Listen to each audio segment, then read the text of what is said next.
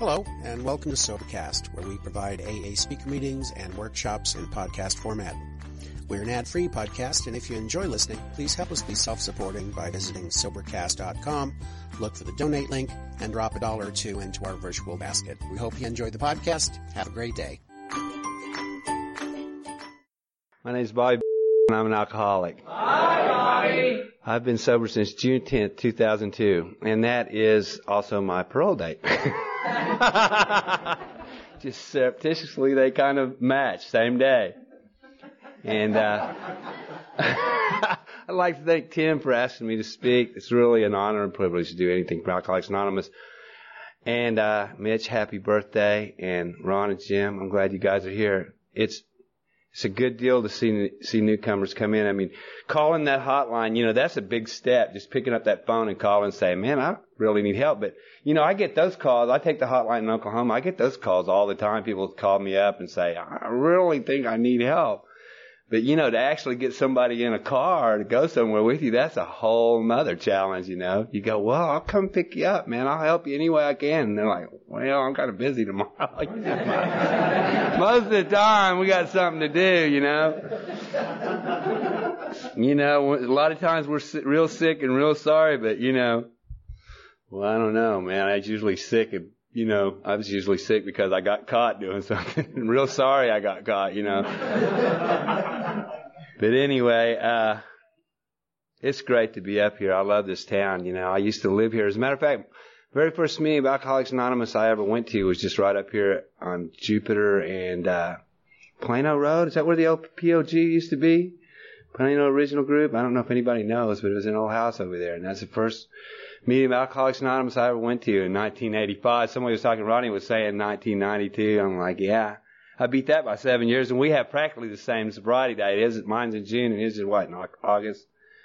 Yeah, and so, I'm just hard-headed, I mean, I came in and out of Alcoholics Anonymous for a long time before I actually decided to stick with it.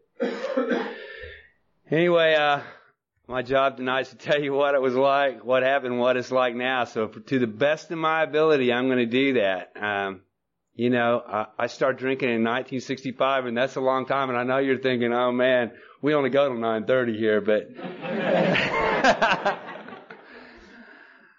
I'm a blackout drinker as far back as I can remember. And as paradoxically as that sounds, that's the truth. So I don't remember a whole lot of stuff. So there's a lot of holes in there. So we don't have to worry about it. I just tell you what I know and then, go from there. I do remember a lot about my sobriety, even though some of that's kind of hazy.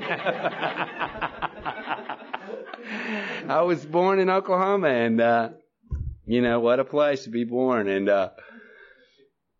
man, my parents were hardworking people, and they were not alcoholics. They just wasn't, and they were good people. I mean, I thought that they wasn't good enough to be my parents. Of course, I thought that I deserved to have rich. I'd see on TV all these people had rich parents and they got to do all these things. And, my parents were not wealthy, and I felt like I deserved more. But I know today that they were good parents, and, they did the best that they could do.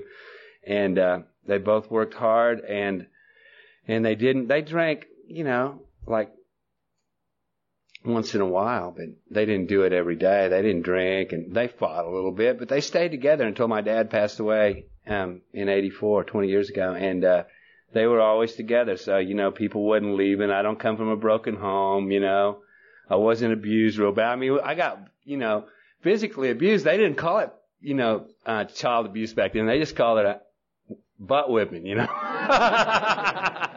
It wasn't this child abuse, You skip school and throw a rock through the neighbor's window and stuff, you had something coming. Came on. Even that, and if you, sometimes if your parents wasn't around, the neighbors would whip you, and it was just that way, Just a different time, and we were wild kids for real, my brothers and I. I don't know if I was the wildest or not. I came from a family of five boys. I have 4 brothers, and 2 of them went away to the Navy when I was very young, when I was about 5, and there was just my other 2 brothers and I, 2 years older than me, and 1 year younger than me, and we were pretty wild kids. And My older brother, I always thought that he was pretty wild, and he's a drinker today. You know, all my brothers drank, but they all quit. They drank heavy too, all of them. They drank hard. You know, they drank to the point of getting themselves in trouble. But all but the brother I have, he actually lives in Denton, stopped. And the one that lives in Denton still drinks every day on a daily basis. And I don't know if he's an alcoholic, but he certainly smells like one, I tell you. So I don't know, but. I can only try to be the best example I can be around family. Family's the hardest people you can, try to reach to. And he knows how I was and how I am now. And, it's a hard thing to, he probably doesn't think he has the problem I did, because the consequences he pays have never been as severe as the ones I paid. I've always paid the worst ones. But anyway, I grew up and I went to school in Oklahoma City and in Norman, and I started drinking when I was 12, like I said, in 1965. And I probably drank some beers before that and stuff, but the time that I can remember, I was 12 years old. And I went to this party, and my brother had to drag me with him, which he's probably got enough resistance to keep him drinking for a while even now, but he had to take me with him everywhere. And we went to this party. This girl was having a party because she was about 17 and her boyfriend was getting out of prison. What an ironic story.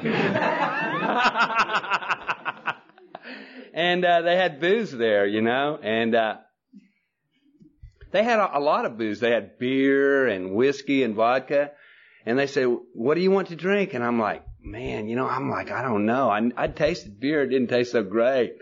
And I heard that whiskey really burns. I looked at the vodka, and it looked really clear and nice. I thought, man, I'll have some of that vodka, So they poured me up a little glass of it. Man, I tasted it. I tell you what, it did not taste clear at all. It tasted, man, it burned, and doggone it, But the more I kept drinking on it, it started tasting all right. Well, it never tasted all right, but it started feeling all right.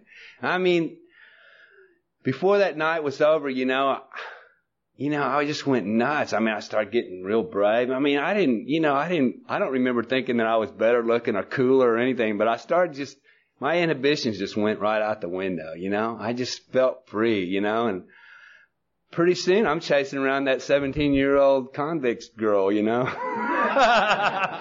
I don't know what I would have done with her if I caught her. I mean, I was 12 years old. We didn't have sex education back there either, but I knew she had what I wanted. For some reason, I knew that I wanted to grab her, but I didn't. I really didn't know what I would have done still. But, that very first night, I drank till I passed out and woke up and got really sick. But I didn't say that I wasn't going to ever do this again. I loved it. And I would, and from that point on, every weekend we went out and bought beer. We bought quart of beer each. That was what we started out with. We'd we had this little hustle going. I always had a hustle my whole life. I mean, I'm a thief too. I'll have to tell you straight up. I stole way before I drank. If it wasn't nailed down, it's mine. Even today, I have to practice a program rigorous honest. If I see a tool laying somewhere, something, whoa, I think I lost that. I have to remember that just because it's laying somewhere, it doesn't belong to me. To this day, I tell you the truth. But every weekend we'd go out and we would pool our movie money together. We'd buy beer with our movie money, Then we would all pile in this car and get in the trunk and go to the drive-ins. One guy would drive through the drive-in deal every weekend. I mean, this is when they had drive-ins too, for you people that's not really as old as I am, and I'm pretty old.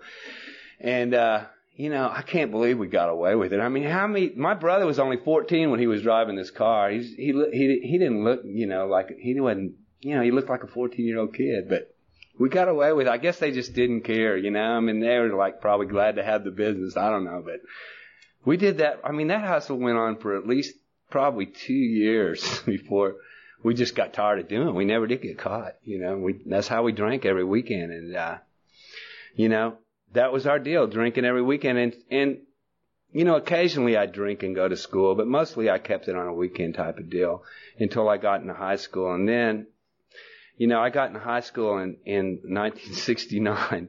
you know, and those were some crazy years, and I started trying those other things, you know. I tell you, I don't know a whole lot about politics or religion. Those are outside issues, but I did do a lot of drugs, you know. And I heard a speaker say not long ago that like drugs was like your mistress and alcohol was your wife, you know. And I can relate to that because that's kind of the way it was, you know. You'd always fool around with these other things, but you always come home to the one you love, you know. And I did. I did fool with that stuff, you know. I started smoking that hippie hay a lot, and you know, I mean, I lived in Norman, Oklahoma. It's a college town, you know, and there was a lot of stuff going on, and you know, that was back in the day, you know, and people were growing their hair long, listening to rock and roll, and kind of freaking out. And I even tried LSD, man. You know, can you imagine me on LSD? Come on. I did it like, let's see, I think I did it about 2,000 times, you know.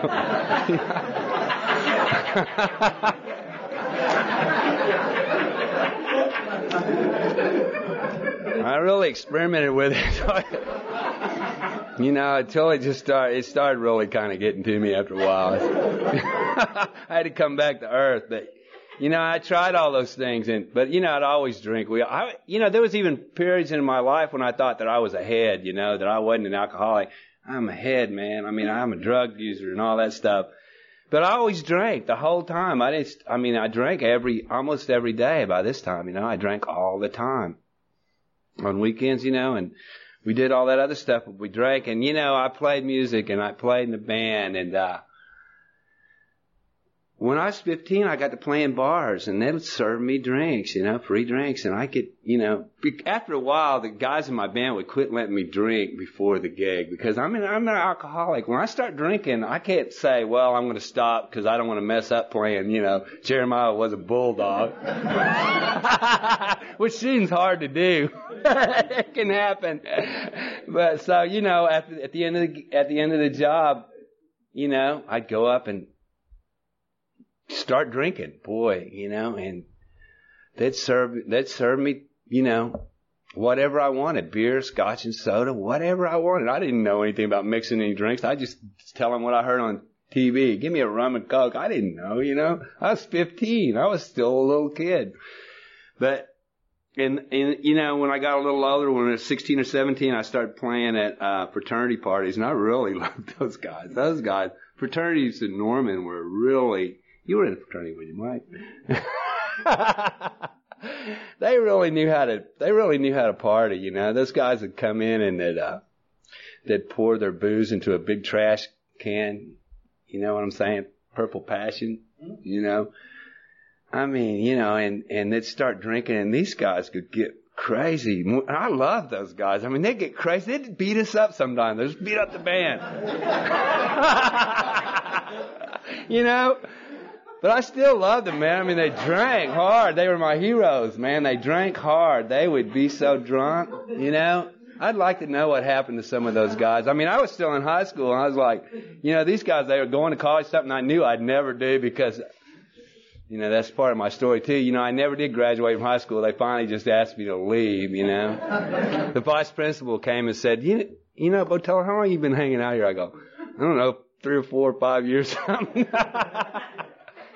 Because, you know, you've got about 4 credits. Oh, yeah? What's that?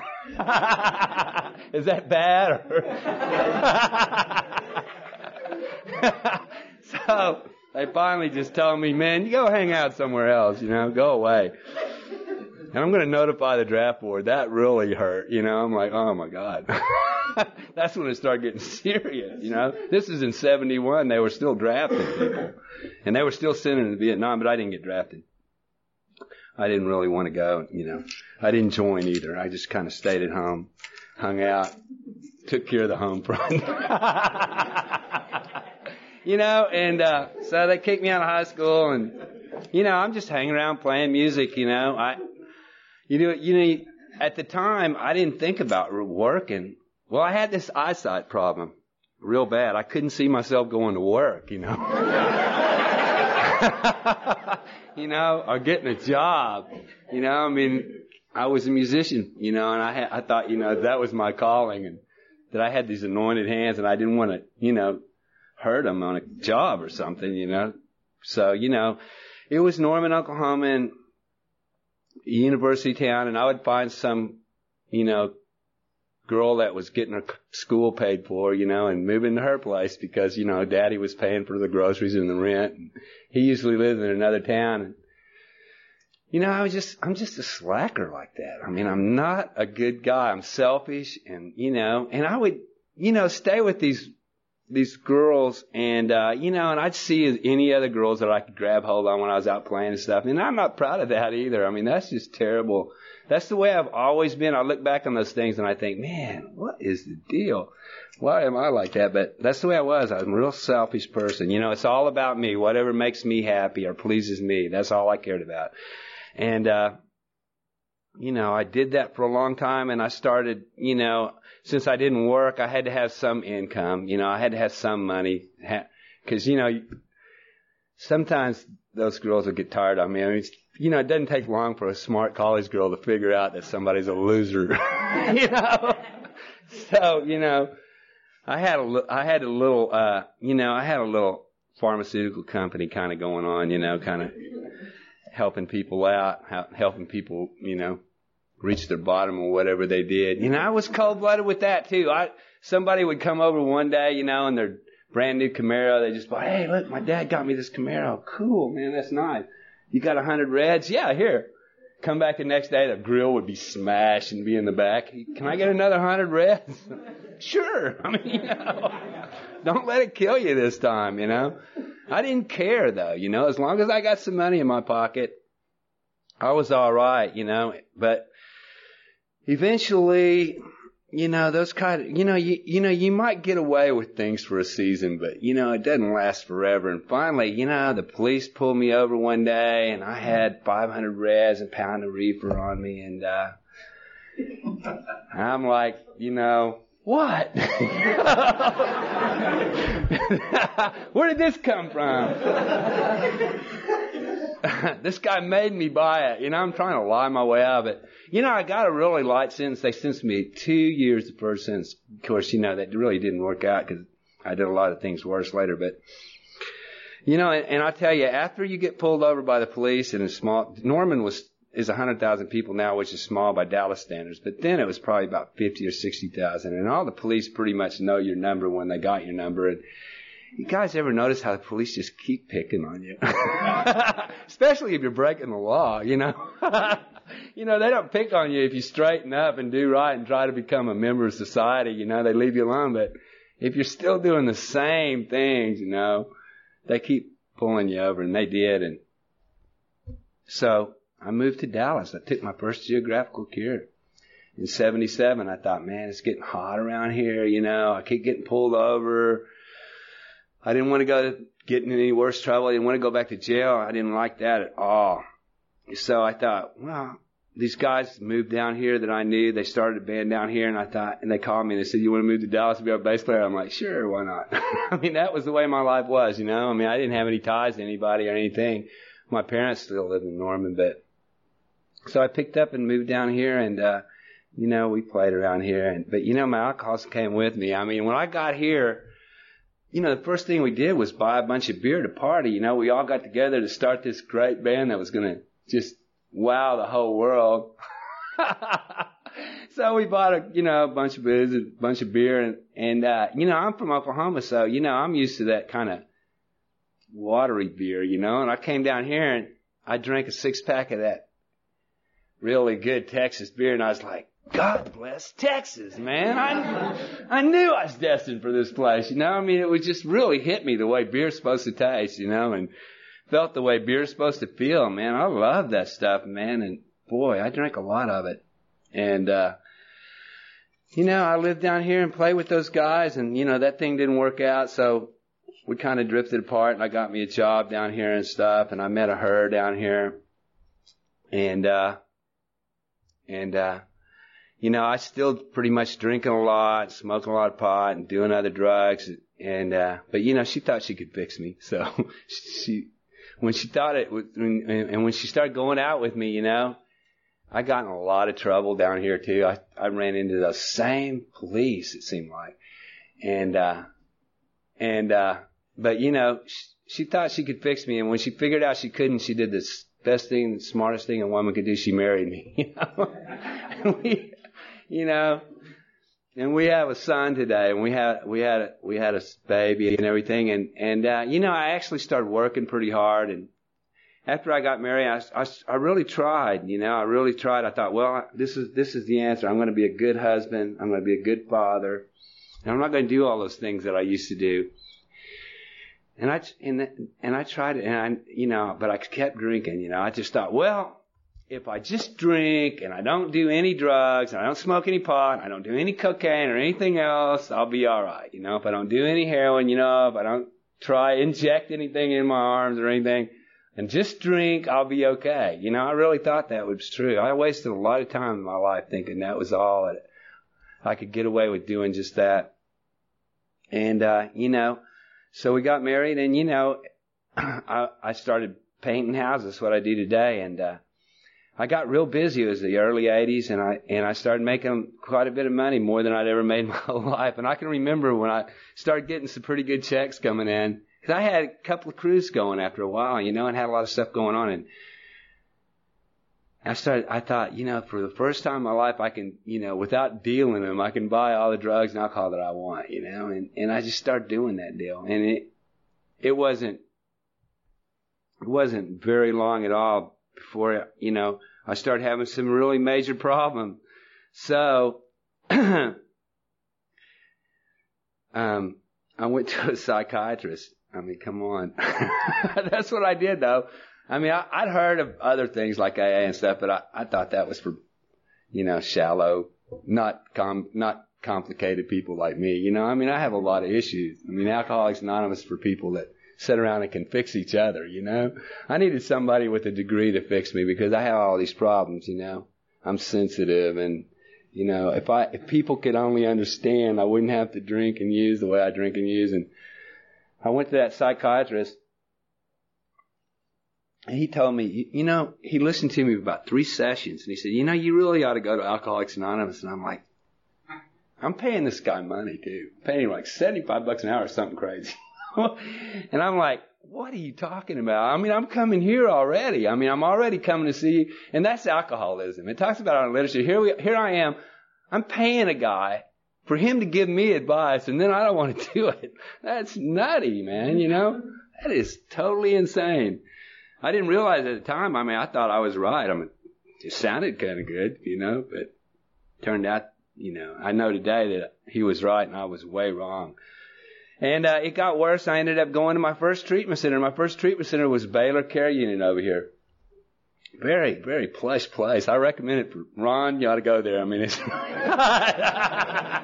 I got a running track up on the top, man, Nice double beds, And, that's when people still cared about me, would try to help me out. And they put me in that treatment center and stuff. And that's when I got out, I went to the Plano Original Group and stayed sober 30 days. And, went back to the treatment center, showed them my 30-day chip. And I really thought I was onto something. But, I'm the kind of alcoholic that always feels like he deserves something. I celebrated by getting drunk. That's not a good idea. Celebrate 30 days by getting drunk. And Mitch, if I didn't say congratulations for your 5 years, don't celebrate it by getting high. It doesn't work. And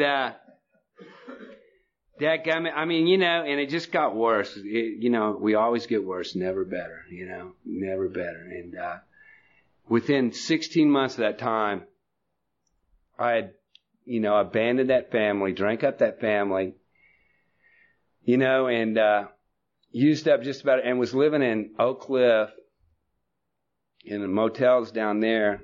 And I ended up, taking my first, going to jail a lot already. And then I ended up falling to the penitentiary for the first time.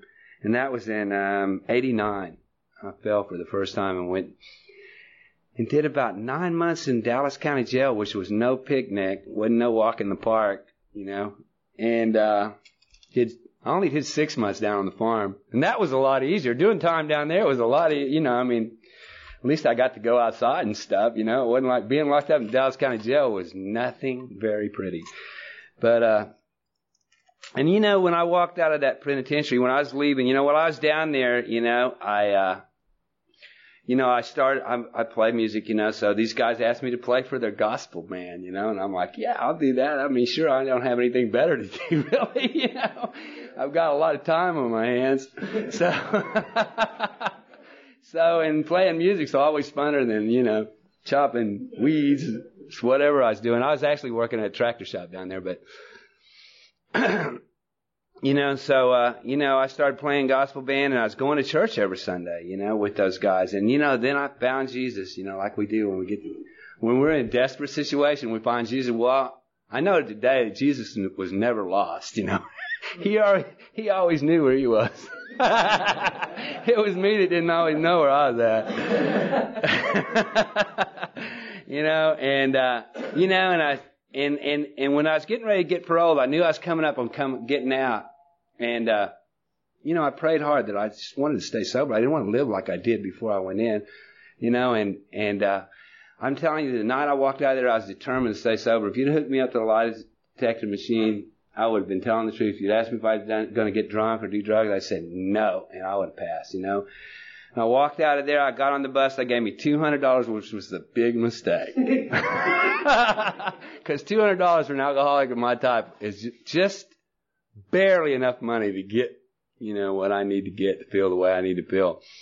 The next day I went to my parole officer and she said, Mr. Botello, you look like you have bought booze, bought drugs, and bought a prostitute. And I said, that is entirely not true. I did not buy the prostitute. Everything else you nailed me on. And they were going to send me back, you know, but, you know, by the grace of God, they didn't. I kind of straightened up there for a minute. I went and, you know, alcoholics sometimes, you know, before you use everybody up, you always find some out, you know, some idea. You know, I had an idea at that time, and it was my idea too, so that's why it didn't work out. But I went and lived on this farm. I met this guy that had a farm. He was a Christian guy. He had a farm, and he let ex-cons come and live at his house, you know. And I went out there and stayed. My parole officer saw me out there. She decided maybe I'd do all right, you know, and I mean, I'm out on the farm, man, actually hoeing peas and stuff like that, you know, feeding cattle, you know. And I was making like no money, but you know, I was pretty happy because I wasn't drinking or using. I stayed broke, you know. I mean, this guy was a nice guy too. He's a nice guy. But I ended up going to work in Decatur. This is what it was, but it was in Boyd, and I went to work in Decatur, and then I ended up going to work for a big ministry out there in Newark. You guys probably know who it is. I'm not going to say his name right now. But, you know, I started working there, and I thought, this is the answer, you know. Man, I'm surrounded by good Christian, clean Christian people, and I just don't have to do those things I used to do. And I'd put down AA because I'd been there before. I'd testify in church. I'd say, yeah, you need this and not that and stuff, you know. I mean, but, you know, one day those people, you know, one day I was working, and I painted the ministry I was working at, and this lady was humming this whistling hymn, man, and it just pissed me off, man. I'm just like, you know, she was so happy. I couldn't get it. I walked right out of there and drank, man. Just walked right out of there, and, you know, and it started a whole series of selfish, self-centered things that got me actually, they asked me to leave there too, just like my vice principal did in high school. They said, look, we've asked you to change your ways and you won't, so go. I mean, that hurt. I mean, they kicked me out. You know, they were charismatics too. Charismatics take anybody. Man, I mean, you know. So I had to move into Fort Worth because they sent me away from Decatur, man. They didn't want me nowhere near their town, around their people. And I was a bad influence, I guess. And so I went back to Fort Worth, and I started drinking and doing the things that got me in trouble and sent to prison in the first place. So, you know, I stayed in Fort Worth a couple of years, really, but, man, I was getting in a lot of heat, and I knew I was going back to penitentiary. So I took another geographical cure back to Oklahoma, where I come from the first time, you know. I'm moving a lot. But so I went back there, and, you know, same thing. My troubles followed me wherever I went, you know. I like to tell people that I became so desperate to stay sober, I converted to Catholicism. And that's extra funny because I'm still a Catholic today.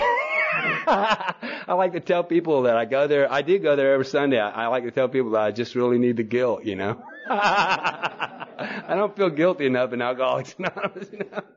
I need to go to the Catholic Church so they can really tell me what a really piece of crap I am. And I would probably go there more often, but once a week's all I can afford, you know. They're kind of pricey over there. Anyway,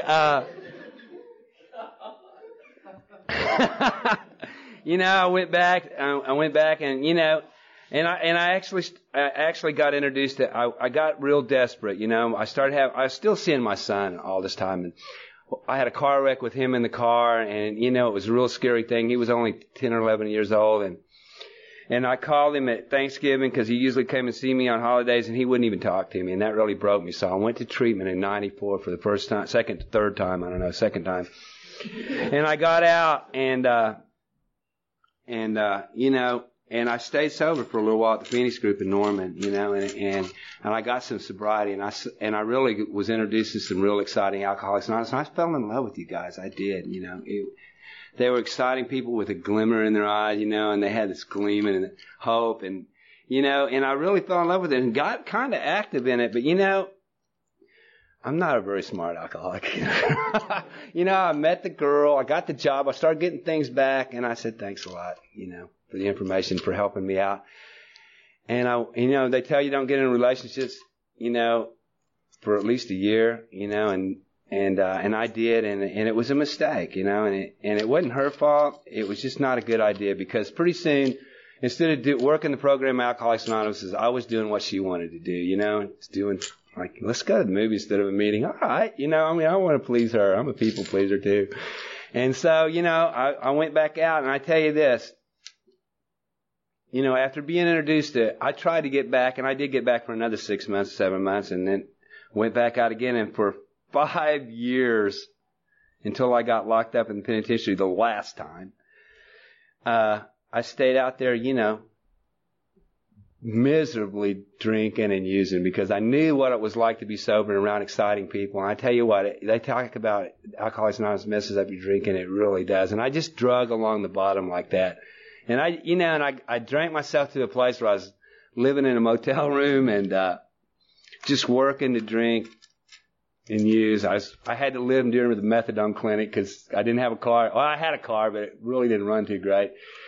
And, you know, I had to live real close to the methadone clinic so I could walk there in case anything major happened, because I needed that. And I had a nice little beer joint near, not a beer joint, but a place I could go buy some beer, you know, and pretty close by. And, you know, I knew I was drinking myself to death and using myself to death, but I really just didn't care anymore. I just gave up. I gave up hope of any hope in my life. You know, I was all like, oh, come on, I'm wishing for the end. I want to drink myself to death. Feeling sorry for myself, too. I thought everybody's going to be so sad. Nobody was going to be sad. Maybe my mom. Nobody else. And she was pretty much had it with me, too, you know. And when your mom had it with you, man, that's a bad deal. But, you know, what happened was I went to work one day. On the way home, pulled over to a friend's house and got a couple of things to pop in my mouth, and stopped at the beer store. And I always thought I could time it. You know, by the time those Xanax hit me real good, I'd be pulling in the motel I lived, and I could just go in and crash. You know, I thought I had this down to a science, but you know, I guess I drank too much beer and it kind of accelerated the other stuff. Anyway, I ended up kind of driving half on, half off Highway 35, and, you know, police put the net on me, and they pulled me over, and I'm like, oh my God. And I already had a warrant out for my arrest, you know, and, you know, it was not a good thing, you know, so, they pulled me over, and they said, have you been drinking? Well, I had a beer spilling all over. You know how we try to stash beers, you know? Just shooting out all over under my seat. You know, I don't know what we think, man, but I was trying to hide it. I go, yeah, I have been. They go, well, what are you doing driving? I'm like, boy, you know, I'm too drunk to walk, that's for sure. You know, and they did me the best favor they could do me, you know. They took me to jail, and my family did the best favor they could do me. They didn't get me out, you know. This time everybody was done with me, you know. They just said, do your time. I was already out on bond. I was on probation, and I just caught another DUI. You know, that's pretty much all those things come together, and they gave me a nickel. So I spent 11 months in Oklahoma County Jail, and they sent me to John Lilly Correctional Facility in Boley. And that's where the good part of the story comes in, because the sponsor I have today, Steve C. from Shawnee, most of you guys know him. Him and Brad and Adam every Sunday night brought a meeting of Alcoholics Anonymous to that penitentiary, you know. And boy, for that, you know, I owe that guy my life. For them for doing that, I owe him something I can never repay, you know. Because you know, I went to that penitentiary, and I knew I wanted to go to AA. I'd been 11 months, you know, locked up in jail. They didn't have AA at the time in the county jail. They do now. And I went in and I looked on the activities board, and it said AA meeting every Sunday night, the Great Fat Group. Well, I didn't know that Steve had started another group, but I did know he had started the Great Fat Group. And so when I saw that sign, his face come to mind, you know. But then I thought, you know, he's about 17, 18 years sober by now. I had known him from before, when I got sober before. Surely he's not bringing this meeting here. But, you know, I walked in there, and there he was, you know. I'm like, good Lord. So I go over and I talk to him for a while, and then after the meeting, I asked him to sponsor me, you know. And, you know, sponsoring somebody in the penitentiary is kind of easy, really, you know. You don't ask them to not date in the first year. No shower dates, nothing, okay? Anyway, I know that's not too politically correct, but anyway, that's the hair.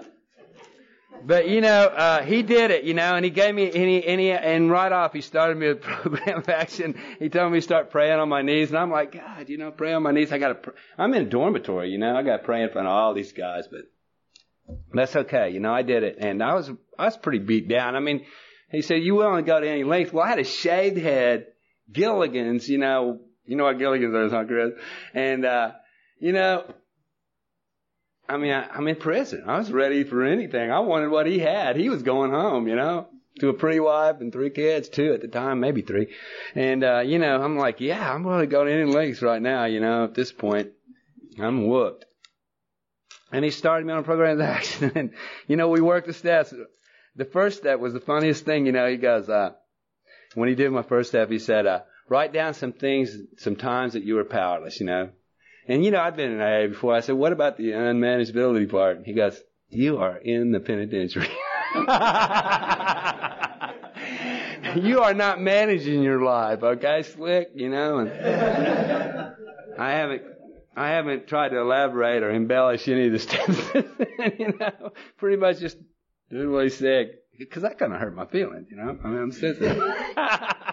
He hadn't been that nice of a guy to me all the time, but he's a great guy. You know, I love him to death. He's a good guy. And, you know, I got out after 9 months, and we were shocked. You know, I told him I'm coming up parole, and he goes, you can forget that. You know, I've got like 15 felonies on my record and stuff. And, you know, Frank Keating was a governor, and you probably don't know who he is, but he's not. You know, he's a deal. And, he didn't have a history of parole and bring me people, but he paroled me, you know, and boom, you know, they had a little deal I had to go to Norman for, the jail in Norman for a few weeks, about a week or something, and then they let me right out on the street. I was shocked. I mean, they called my name and said, Monk and John, kiss your punk, you're out the door, you know. I'm like, oh my God. And so I'm standing outside the police station, still got inmate on my back and stuff. I'm like, whoa, you know. I called my mom. She came and got me. And, you know, the first thing, and I had prayed when I was in penitentiary that I would do this very thing. And this is where the Miracle Alcoholics Anonymous happened for me.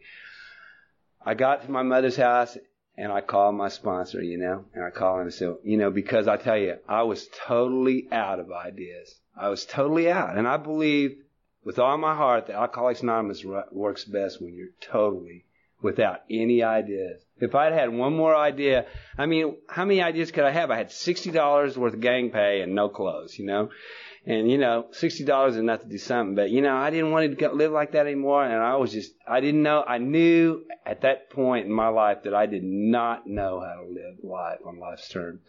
So I called Steve and I said, what do I do now? I'm out. What do I do? And he goes, well, go to a meeting tonight. Now, he was saying I needed a meeting. What I thought I needed was $500 in a car, But, I went to a meeting that night, and it's been quite a ride ever since, My first road trip was to here, to Mike's 15-year birthday. It was my first road trip with my sponsor. And what a great deal it's been. And then, one of my second road trip was to come down to Mike's house again. Mike's been a part of my life too. All these people, Ronnie, all these people in this group and stuff that, I like to tell people, I traveled 1,700 miles to go all the way to Montana to get insulted by Mike. That's desperation, But I tell you, my life's been great, Today I live in it. I'm not rich. I haven't, he was talking about the sunshine and all that stuff. Well, every day is not Christmas, But I tell you what, today is a lot better than it used to be. There was a time in my life when I had fun drinking and doing drugs and stuff, but those times are way gone. They've been gone for a long time, And today my life is okay. I work at a job. I work for a living, and I get paid money, and I pay my bills, and my lights are on, I don't have to worry about coming home and, my electricity being off or, I was living in motels towards the end of my drinking, and, you always dread those 3 words. Checkout time. You're like, oh no, I don't worry about those things anymore. I'm not wealthy or anything like that, but I have, all my needs are met, Talks about in the Big Book, I love the part in the Big Book that says that if we're willing to do God's will, He'll meet our needs, and He does meet my needs. And I try to, do God's will today. Mike was talking about getting these guys out the hotline. I work the hotline. I do the hotline every month, and I ain't going to tell you that I love doing it. I don't like getting called at 3:30 in the morning by somebody skitzing on amphetamines, and they just want to talk. They want to share their feelings, But I do it, because it's the right thing to do. That was the first thing I did when I turned a year sober, was get on the hotline. I've taken it ever since, and I don't plan on quitting. And I carry twice a week. I carry meetings to one to the referral center, which is like a 7-day detox, and one to a halfway house. And I just love doing that. I don't always like, a lot of Sunday mornings, there's the referral center Sunday morning at 9:00, and a lot of Sunday mornings I go to Shawnee to be with my sponsor every Saturday night, and I usually don't get back home till about midnight, and then a lot of Saturday mornings I wake up and I go, screw them, let them die. But, I just get up again, drive down to Oklahoma City again, and talk to people that don't really want to listen to me anyway, because they haven't had much sleep either. You know how it is in your first 7 days. You ain't trying to listen to a bunch of AA cheerleaders, coming in there all happy. But I do it, it's the right thing to do, and I sponsor 3 guys, That's what my sponsor tells me. One of the things my sponsor always said, look to the guy ahead of you, which is my sponsor, and people like Mike and Tim and some of you guys, and follow them, follow my sponsor, follow other people ahead of me in the program, and just try to drag as many guys along with me as I can, That keeps me in the middle of Alcoholics Anonymous, and man, and it's given me a life today, and just doing those simple things. They seem simple. They seem so hard. When I was still drinking and using, I just couldn't ever see how somebody could get from there, doing that, to being a sober member of Alcoholics Anonymous that's asked to come down to Dallas and speak. It seems like an impossible thing. It's just the miracle of this program, because it's nothing I didn't do anything to deserve it. It's just except just show up and try to follow my sponsor's lead. And Tim, thanks again for asking me to speak. Thanks a lot.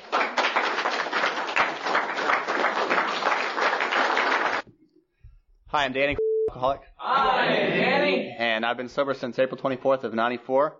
And I'm very grateful to be in a meeting of Alcoholics Anonymous tonight.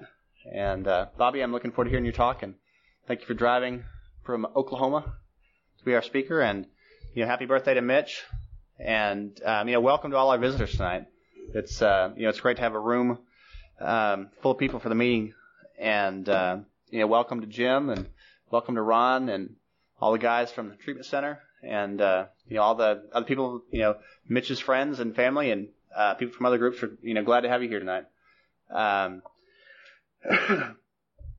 think that what I'm thinking about the most this week is the idea of keeping our side of the street clean. And recently I was reading through the part in the Big Book that talks about taking the inventory, and it talks about disregarding the other person's involvement in a situation entirely, and just looking at what our part is in conflict. And I guess just some background information. There was something that my sponsor asked me to do about 6 months ago, and I partially did it, but I didn't do all of it. And it just kind of gnawed at me. And I remember at Dave's book study talking about being clean with your sponsor, and being completely honest with them. And I remember at that time thinking, should I talk about this, or should I not talk about this with Mike? And and then it's kind of nagged me for the last 6 months. And I was at church this Sunday, and we had communion. And before you go take communion, it talks about I guess clearing away the things that are standing between you and God. And I kind of, for some reason, that popped into my head again. And I just kind of made a decision I was going to tell Mike, and trust that God would take care of the situation. And and then later that day, Mike did something that made me mad. I know. He's horrible like that sometimes.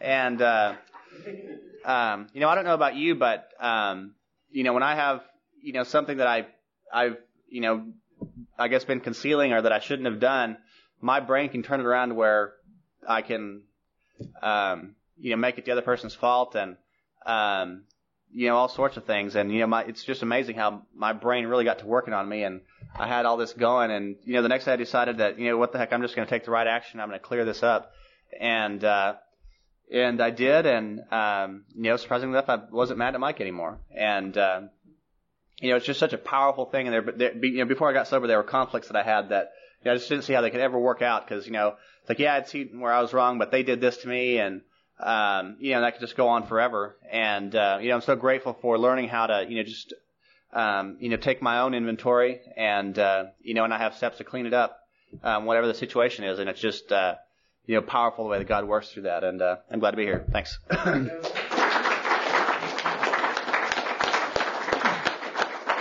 Thanks, Danny. About Tim from the North 40 group in Fort Worth.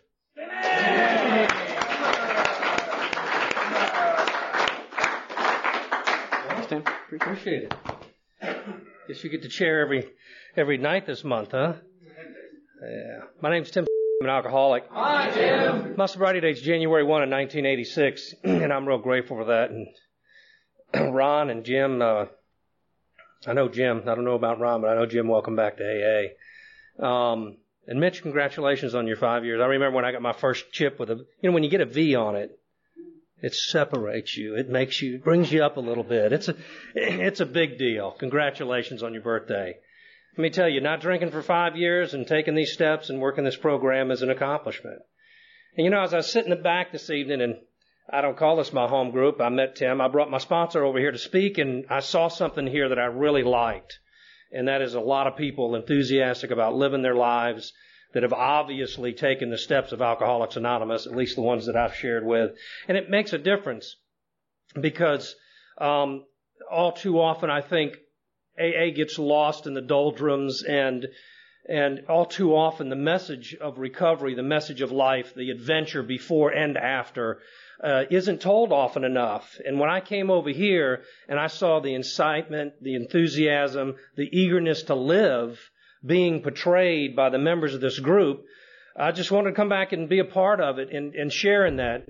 Now, I'm not going to make this group my home group, but I believe me, I hope to bring a little bit here to you guys, but I can assure you this, I bring a lot of what you do back to my group.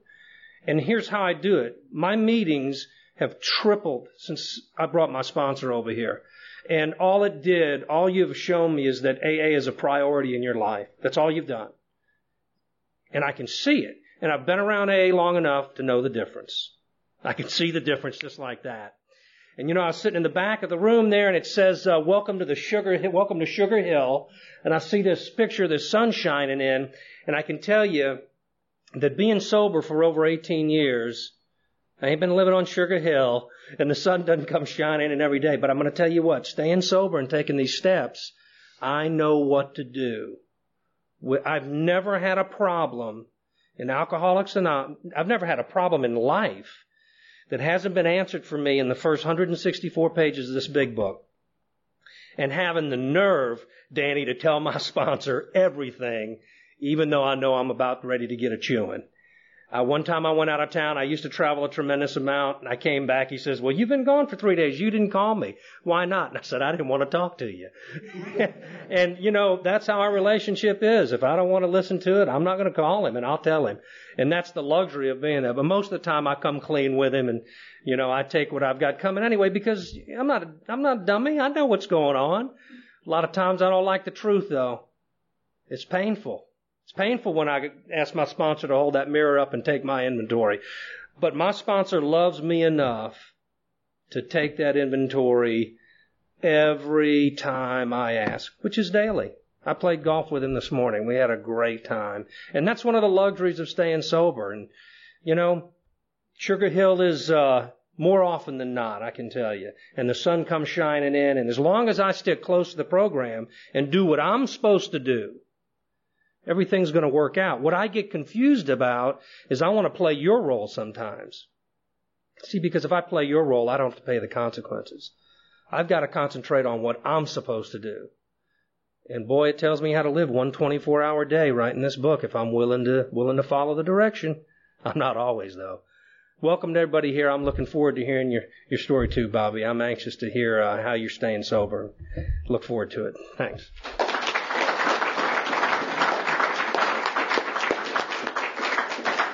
All right. How about Doug?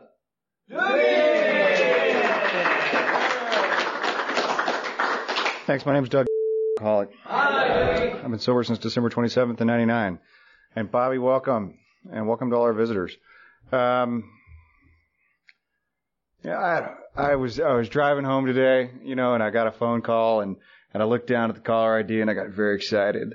And about 5 minutes into this conversation, it kind of went, you know what? I really like you, but we're just going to be friends, and that's as far as it's going to go. That will suck the enthusiasm right out of your voice, man. And I'm sitting there going, God, man, I haven't gotten that kind of a call since high school, and it just, boom, blows your ego out. And I pick up the phone and I call my sponsor, and he says, oh, well, that's about it. Click, And it puts it in perspective, And people, alcoholics like me who like to drink and feel sorry for ourselves, like to lock ourselves. I would just lock myself up. I mean, it was nothing anyway. And I would just love to have a pity party and about 5 cases of beer. And, it's one of those deals where because of sponsorship and the program, it's just like, okay, whatever. I don't blast them because that's usually the point in a relationship where you let them have it and you tell them what's wrong with them and da-da-da-da-da. And it didn't happen. It didn't happen, and I'm grateful for that because, you know what? Life's too short. And, we've got a great program that works. If you're alcoholic, it works in all your aspects of your life. And if you're new, you probably got problems with women and money. Hey, man, we all do. So welcome, stay, and hope to see you again.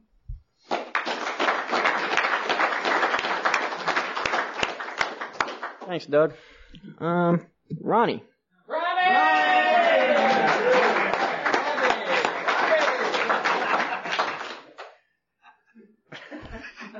Ronnie, alcoholic. Sobriety date's August 12th, 2002. Bobby, I'm looking forward to your talk, man. I've slept with Bobby before. All right. And Spence, happy birthday. It's it's exciting to celebrate birthdays. And I guess I came into this with so many misconceptions, and one of them was that, I remember I've only got to celebrate one birthday, and I still wanted to think it was about me, but I've been taught that it's about Alcoholics Anonymous, and that it does work. And, this week, I heard Danny mention what's been on his mind. There's been something on my mind this week, and I look around and Ron and Jim, I'm glad you're here. And, I see so many new people come in and out and in and out and in and out. And, was just working with a guy last week. And, oh my goodness, if you could have heard it, if you could have heard it, it was absolutely, he was going to do it. And I look back to when I came in, and I look back at the time, I went to my first AA meeting in 1992, and my sobriety date's 2002. And I went in and out and in and out and in and out. And there, the reality was that towards the end, I knew deep down in my heart, I knew that I had a problem. But no matter how bad it got up to those points, every time I got into AA and started getting what I was going to have to do, I couldn't do it. Couldn't do it. And I drank and I drank and I drank. And I was working with a guy last week that, had nothing going on in his life. Nothing. Holding on to a job, and that's barely. He's barely got the job, living in a hotel, driving a motorcycle, fixing his license is suspended. It doesn't have anybody to turn to. And to sit there and pour out his heart to you and tell me he's whooped and he's hopeless and he's desperate and he's going to do whatever it takes, and he's not around. And it just pounds home to me what I suffer from. And I've been there. And I don't know what he might have to go through. I know what I had to go through. And I was the type of alcoholic that on my own, I could not beat it. It's the one thing in life that thoroughly, utterly just destroyed me. And once I put that drink into my body, I was off to the races. And, thank God that I went through what I went through and got to the place where I said those things, but then more importantly, I took the action. And I was to the place where I said, I've said it many times. I remember saying, if AA doesn't work for me, when I came in this last time, I said I'm doomed. Because it was the only thing I hadn't tried 110%. And it makes me grateful for AA, makes me grateful for the newcomers, because I have to see that to remind myself where I come from. Because it's real easy. My mind still tells me today that I'm not alcoholic. And that I don't have to go to the meeting. And I don't have to stick my hand out to the newcomer. And I don't have to talk to my sponsor and get clean with my sponsor. It tells me all those things. And, but I stuck around long enough. And as long as I continue to stick around and work with my sponsor and work with other alcoholics and try to stay in the middle of Alcoholics Anonymous, up to this point, it's worked. And I'm looking forward to the rest of the meeting. Bobby, looking forward to your talk. Thanks.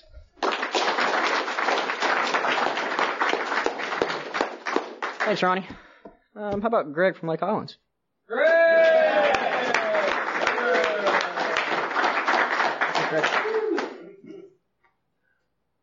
I'm Greg, an alcoholic. Hi, Greg! Been sober since May 23rd of 93, and my primary purpose being here this evening is to support this guy here. So, if you don't mind, and if your ego doesn't mind, that's what I'm going to talk about. About 5 years ago, Mitchell called me and said, man, I need some help. And I asked him if he was willing to do something different. He said, I'm willing to go to any lengths. And so I took him to a meeting that was foreign to him. And we sat there that night and we listened to a man talk that I'd never heard before, never met before. And about halfway through the evening, I reached over and I told Mitchell what I heard Mike say. And I said, that's your sponsor. And Mitchell looked at me like I was crazy. You know, he's in a strange place and there's a strange man standing in front of him. I said, if you're willing to go to any lengths, go ask that man to be your sponsor. And he did. And that was a pretty cool deal. And over the past 5 years, I've watched relationship with Mitchell and Mike and relationship with Mitchell and this group grow and lead him to places that are absolutely unbelievable. You know, I respect this group for offering what they've given to my Bubba here. And I'm grateful to be here this evening also. Thanks.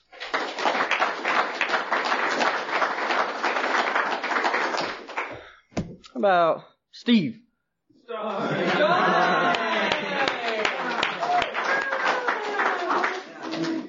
Hey, my name's Steve. I'm an alcoholic. Hi, Steve. Sobriety date is August 24th, 2001. Happy birthday, Mitch. And welcome, Bobby. Looking forward to your talk. And welcome to all our visitors. Wow, it's awesome to see so many faces. It's been a good week. You know, I got to spend some time with Spons this weekend, and that was pretty awesome. You know, I can tell you when I first came in August of 2001, I did not want to be over at my sponsor's house anymore because I thought he kind of hated me. And, you know, I still to this day, you know, I still feel somewhat uncomfortable over there because I know he's my sponsor. You know, we're not like best friends, but at the same time, you know, I see a lot of love and compassion that he shows all the other guys in the group and stuff. And so, we have a good time over there. We're not a glum lot, you know, and I can remember, you know, I hear that in treatment centers even today, especially when we go to Baylor and stuff. And, you know, the patients in there will talk about, you know, well, what is there if there's no drinking? You know, what are we going to do? You know, and I remember thinking the same way, you know, just there is no life. If you're not going to be able to drink, you're not going to be able to have any fun. That's kind of how I equated it, you know. And like a couple people have talked about tonight, I mean, it's a way of life that's just unbelievable. I could not have imagined it when I came in August 2001, what it was going to be like today. It's just a matter of surrendering and saying my way doesn't work and just following directions from a sponsor. Thanks.